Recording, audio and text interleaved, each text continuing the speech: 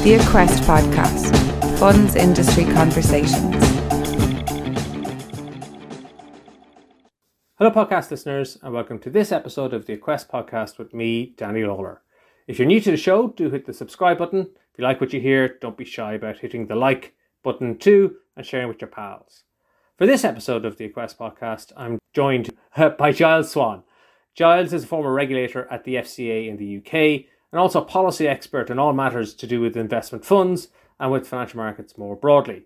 These days, he plies his trade as a consultant, consulting in those areas of funds and financial markets, but with a particular expertise around digitalization, tokenization, and the use of distributed ledger technology or blockchain. So on those fronts, we get into some very interesting and technical conversations around what the Funds 2030 review might look like if it really takes on to look at how digitalization might transform the industry and how those pieces of tech could change what it is that we do, or at least how we deliver what we deliver. So very interesting conversation there. It is quite technical, but Giles is pretty good at explaining stuff that's quite hard to understand in a way that's really manageable and digestible. But we begin by me asking Giles about his impressions of the Irish funds industry, because I'm very interested to do that with somebody who knows the industry pretty well over here, but isn't local in the sense of he's not immersed in it and maybe at a little bit of a remove, so doesn't have the same emotional connection that some of the rest of us do. So with that, hope you enjoy the show. Let's get on with the podcast. The Aquest Podcast, Funds Industry Conversations. Hello, Giles. I'm delighted to have you on the Aquest Podcast. Thank you for joining me. Thank you for having me, Danny. Appreciate it. Well, I was trying to think what your job title is, and I don't know. You better explain to us what it is that you do.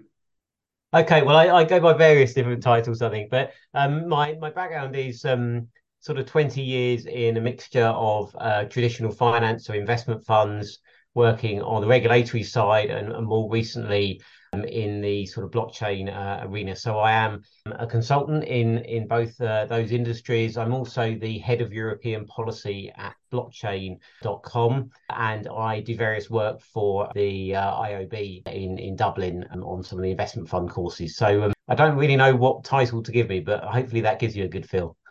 And you've also spent time as a regulator, as a securities regulator with the FCA in the UK. So although you're not necessarily immersed in the Irish industry here, you're very familiar with it. I am indeed, yes. I spent several years as a supervisor of the UK and also a policymaker working on EU policy back in the days when the UK was indeed part of the EU.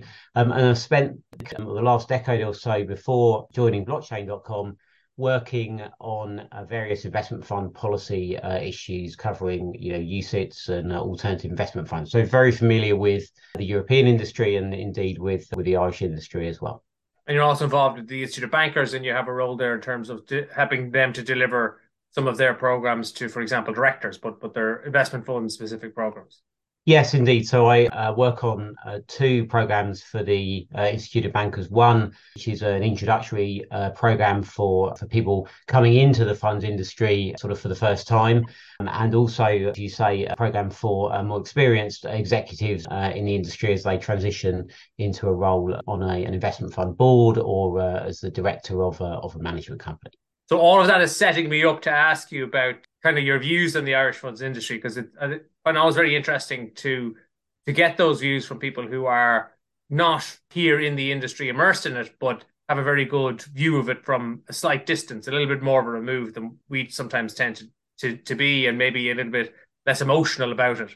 So I just wondered, as you look at it as a quasi outsider, what is it that you think that the Irish funds industry does well, and what is it that you think are the challenges into the future?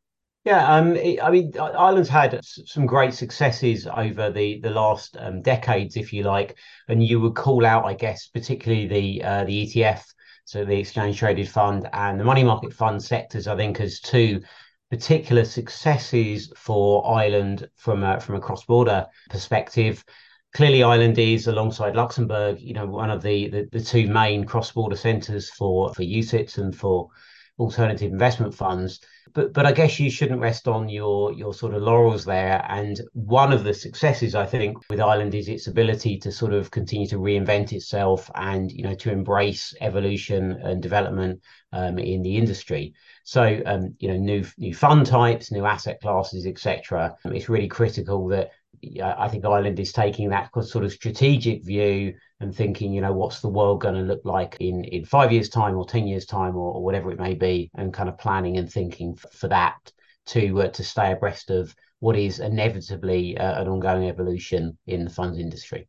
Yeah, I think you're absolutely right, Giles, because complacency is an enemy here. There are certainly other jurisdictions that would be more than happy to eat our lunch and try and replicate the success that we've had and do better again, given the opportunity. So I think it is important that we keep our eyes open to understand what it is that we have done well, what it is that we haven't done well and need to do better, and keep driving forward into the future and not resting on our laurels.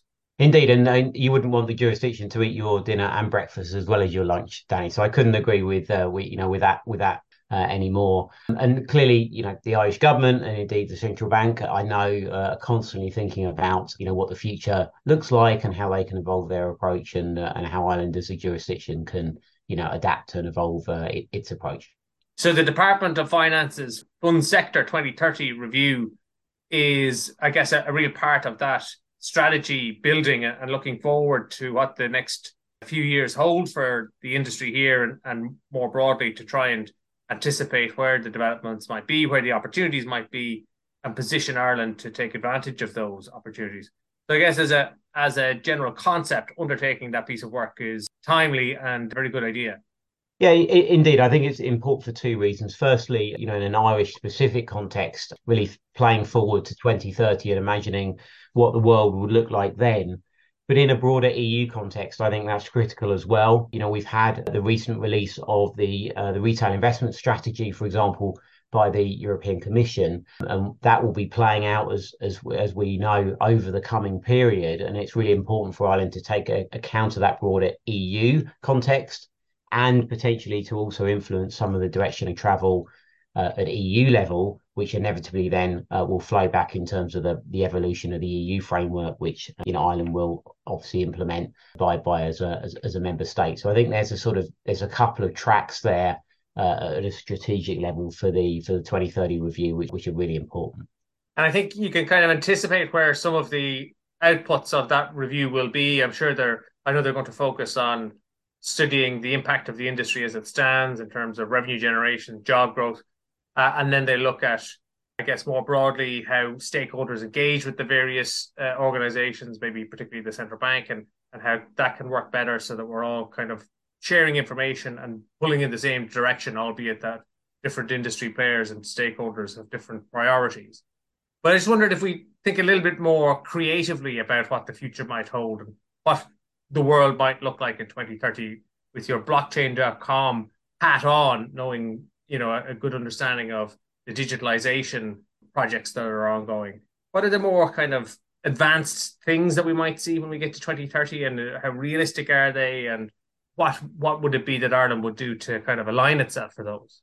Well, I think we can be fairly clear that the world is going to look a lot more digital in 2030. And there are, I think, two or three ways in which that more digital could play into the fund space.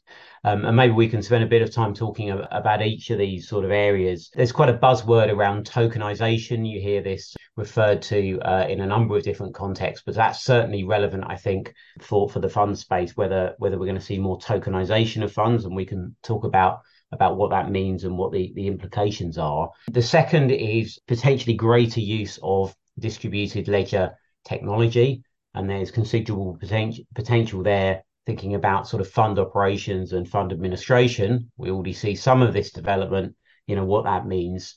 And then, will we see more investment by funds into, for example, tokenized securities, into various digital assets? And what does that mean from a sort of investment piece? So I think you've got this sort of operations component to it, and the investment component as well.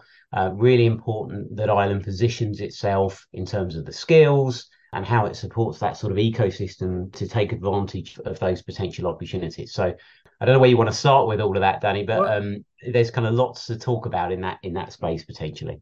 well, let's jump into tokenization. And I think as we go through all of these three areas, one of the things I think maybe we need to bear in mind is whether these are solutions looking for a problem in some instance, because the tech is there, the possibility to do a lot of things is there, but you see it in other sectors. For example, you see it in shipping, where companies have spent a lot of time and effort and money on trying to develop blockchain approaches and DLT for managing supply chains. And then I think that at the end, they kind of abandon it on the basis that, okay, it would be a bit better, but it's not worth the time and hassle. It's not enough better to make it worthwhile.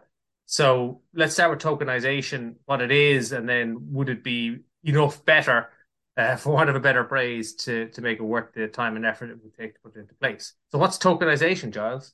Thanks, Danny. Yeah, well, and I agree with you just on the point of looking at this from, is this going to make the world a better place, if you like, or make things run more smoothly?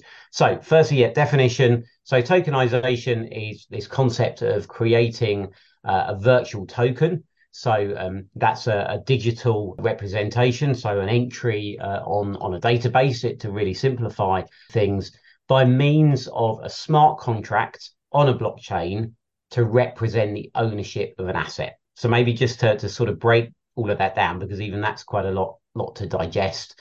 What we're talking about here is really an alternative to the current system that we have, if you like, for recording the ownership of a fund. When an investor subscribes to a fund, at the moment they will get a number of units if it's a unit trust, or a number of shares if it is, let's say, an ICAV or a corporate vehicle. And typically there will be a unit holder or a shareholder register, so a database that would be maintained to record the the subscription that the investor has made, and then their holding of the units or the shares in a fund. So that's the way we kind of record, if you like, investor ownership of a portion of a fund at the moment. Tokenization is making that digital.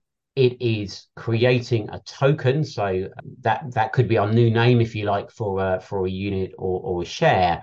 But really, the difference here is it's recorded on a blockchain, so on a database that is distributed amongst various different parties, rather than sitting, for example, with a transfer agent or with an administrator. It would be a database that is distributed to the various parties that are involved in the sort of running of the fund. But also, because we're talking about smart contracts here, and that's probably something else we need to define as well when we talk about those, they are really pieces of computer code that can execute when certain events happen. And we can talk about the implication of that, but this is kind of a real digital way of us recording, let's say, the ownership of a portion of a fund when an investor subscribes. And I know you're about to ask me, well, how is this going to make things probably any better? But I'll go back to you and see if you want to ask me that question. Well, I do want to ask you that question, but if we just take a step back before that, so is it envisaged then, Giles, in a tokenized world, that the subscription would come into the fund and immediately the token would issue, or would shares issue and then tokens issue that represent the shares as well? Well, so this is a really key point, and we actually have this issue in the securities market actually at the moment.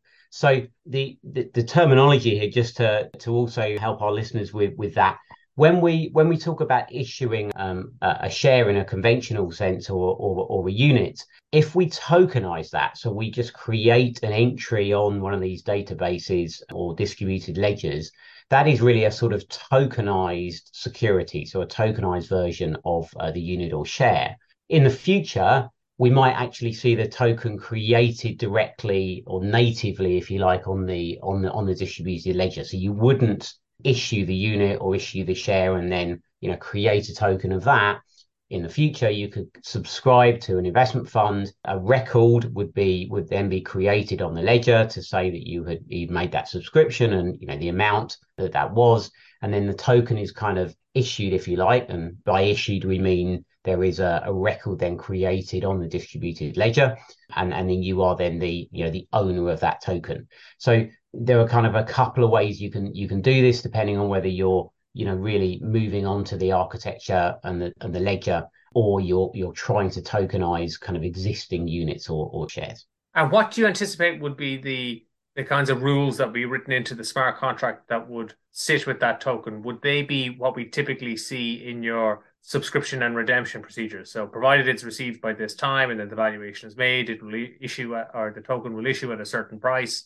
Is that the kind of thing that would be covered in the smart contract? Yeah, but potentially it could be, but there's a couple of other comments just to add to that. It's possible for us to, using distributed ledgers, to achieve what's called atomic settlement, which is really effectively where when the token is created, it kind of settles in real time, if you like, or near to that. So you may not see the current model of where you have, periods of subscription, you have a kind of dealing or, a cutoff point, and then you get the price and the unit or the share at some point in the future.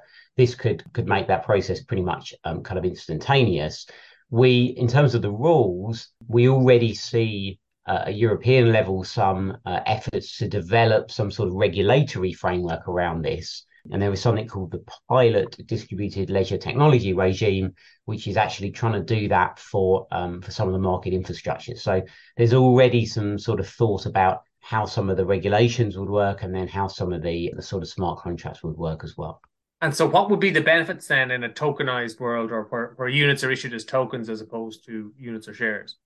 Yeah, I mean, this is the kind of critical issue, and there are really a couple of main benefits that you would see. Firstly, because we're talking about a distributed ledger, so that is a database that is a copy of which is held by a number of different parties. So in a funds context, that would be, let's say, the management company or the administrator or the transfer agent or the depository, etc., would all have a copy of that distributed database, the distributed ledger. And that means you don't have what can be quite an inefficient sort of information flow challenge at the moment, where one party in the chain passes information to another party, who then passes it to a third party, and then a fourth party, and so on.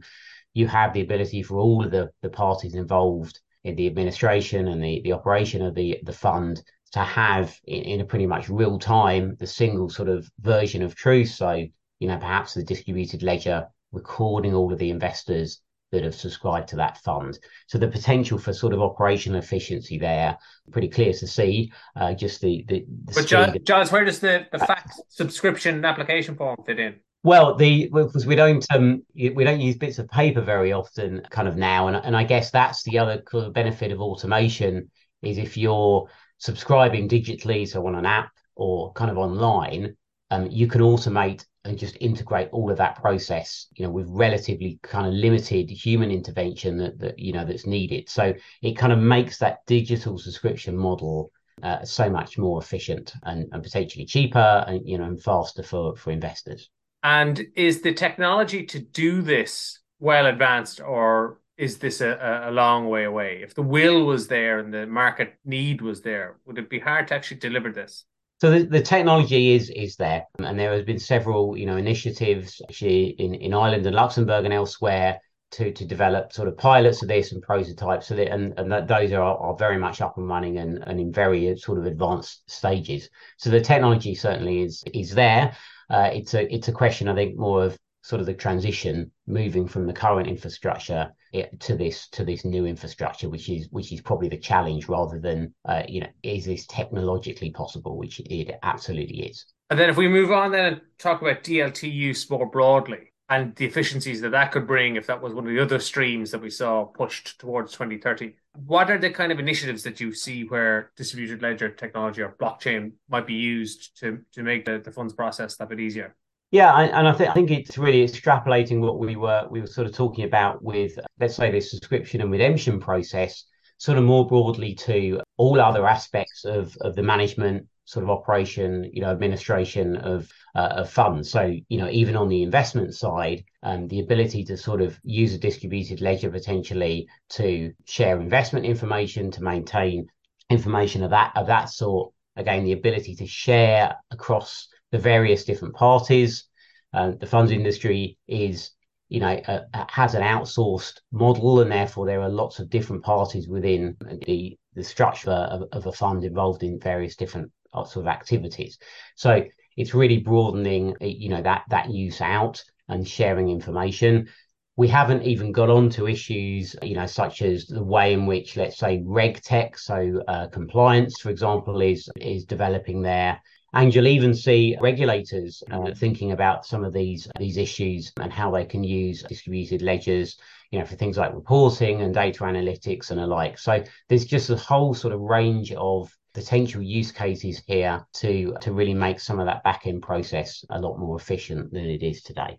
And so presumably if you had regulators like the central bank or at European level, ESMA, who had direct access to these blockchains, whether they were the investor token blockchains or the portfolio blockchains, that gives them instant access to live information on who the investors are or what the portfolio is holding. And if they're trying to do analysis on whatever the next crisis is and what exposure funds have to Russian bonds or what the impact of a COVID pandemic might be, gives them great access to live data to help them form views on where the risks might be. Yeah, that's right. And we probably shouldn't get into the sort of broader discussion about whether it's a good thing for for regulators to have access to that information in sort of real time.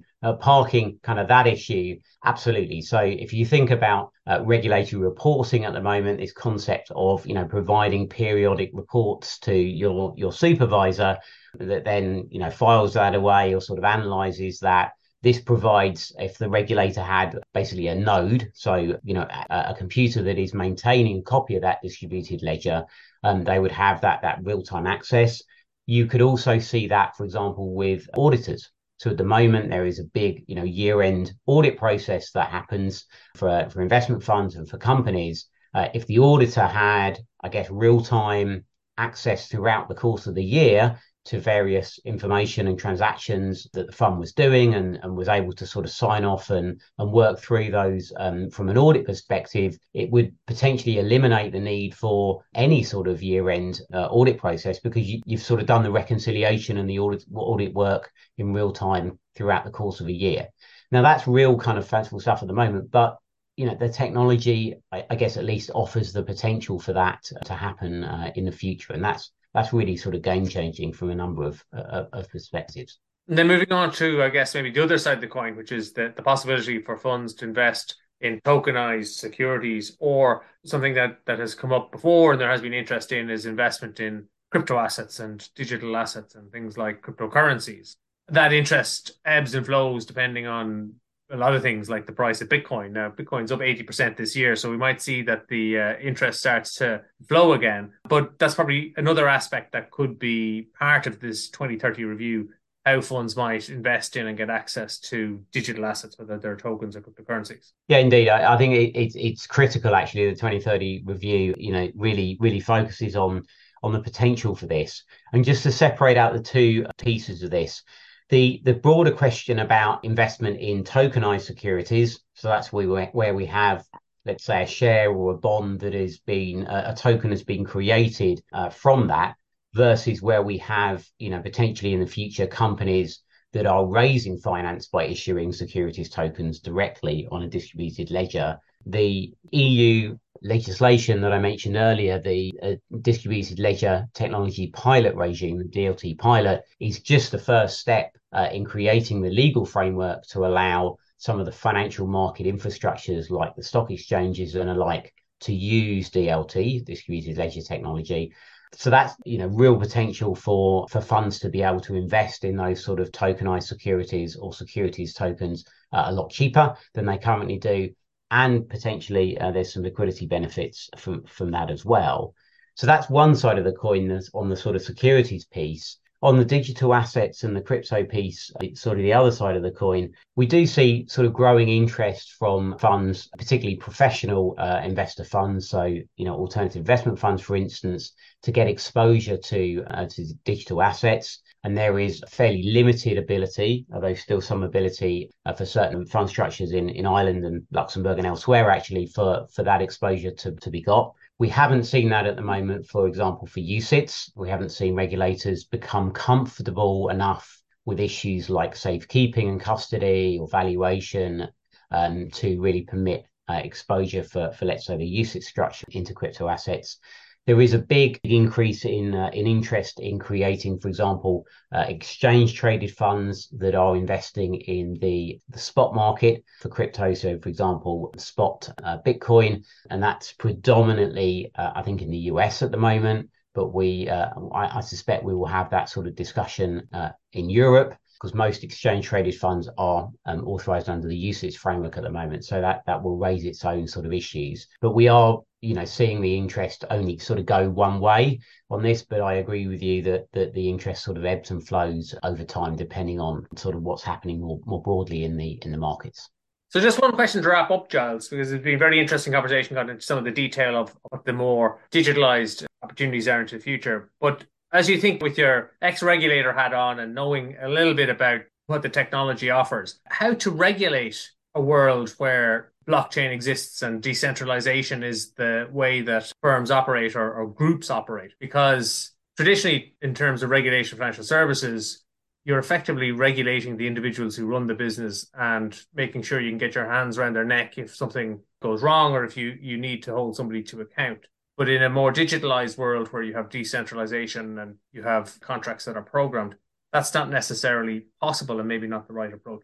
How do you see that tension kind of playing out, or is there a resolution to it? Do you just still have to identify who the programmer is and hold them to account? Yeah, and this is an issue, I think, that cuts across what we call decentralized finance or DeFi for short, where, as you say, there isn't in the entity or the individual in the kind of center that we see in a more traditional financial sense. There's been a lot of litigation in this space already on the question of, do you hold, let's say, a programmer that has created basically a protocol, or a smart contract? Do you hold that individual account? Would they be deemed to be, sort of, for want of a better word, providing some sort of regulatory service that needs to be or activity that needs to be regulated? Then there is the broader question around, what should an investor, particularly a retail investor, what should they understand in terms of the risks, and also how do we, or should we indeed, treat this differently to the traditional finance sector? Should many of the same aspects that we talk about in, let's say, fund investing at the moment, investors understanding the risk and return profile of the funds, understanding the various risks they're exposed to. For me, it seems to me we've got to go through a similar sort of process with this. So although this is a different asset class or a different sort of way in which an investor might be engaging in the financial system, I think the same sort of principles that we would apply traditionally should be applied here. So looking at what investor disclosures should be made, and what additional protections should be provided. So it's a really, really fascinating area. I'd recommend looking at a report that the European Parliament has just published just a couple of weeks back, which explores actually a lot of these kind of questions in playing forward and thinking how decentralized finance sectors should be regulated. Great. Very interesting, and plenty of food for thought there. So thanks very much for those observations, Giles. We certainly, as the department and the various stakeholders, work through the 2030 review and will, I guess, cover the ground that we expect, hope that they'll be broad-minded enough to see a little bit further down the tracks at some of the more exciting and further off developments, but see how we can maybe harness them, keep the industry here alive and kicking. So thanks very much, Giles. Thanks for having me, Danny. I've enjoyed it immensely. Great. We'll catch you next time on the Aquest Podcast. The Aquest Podcast, Funds Industry Conversations.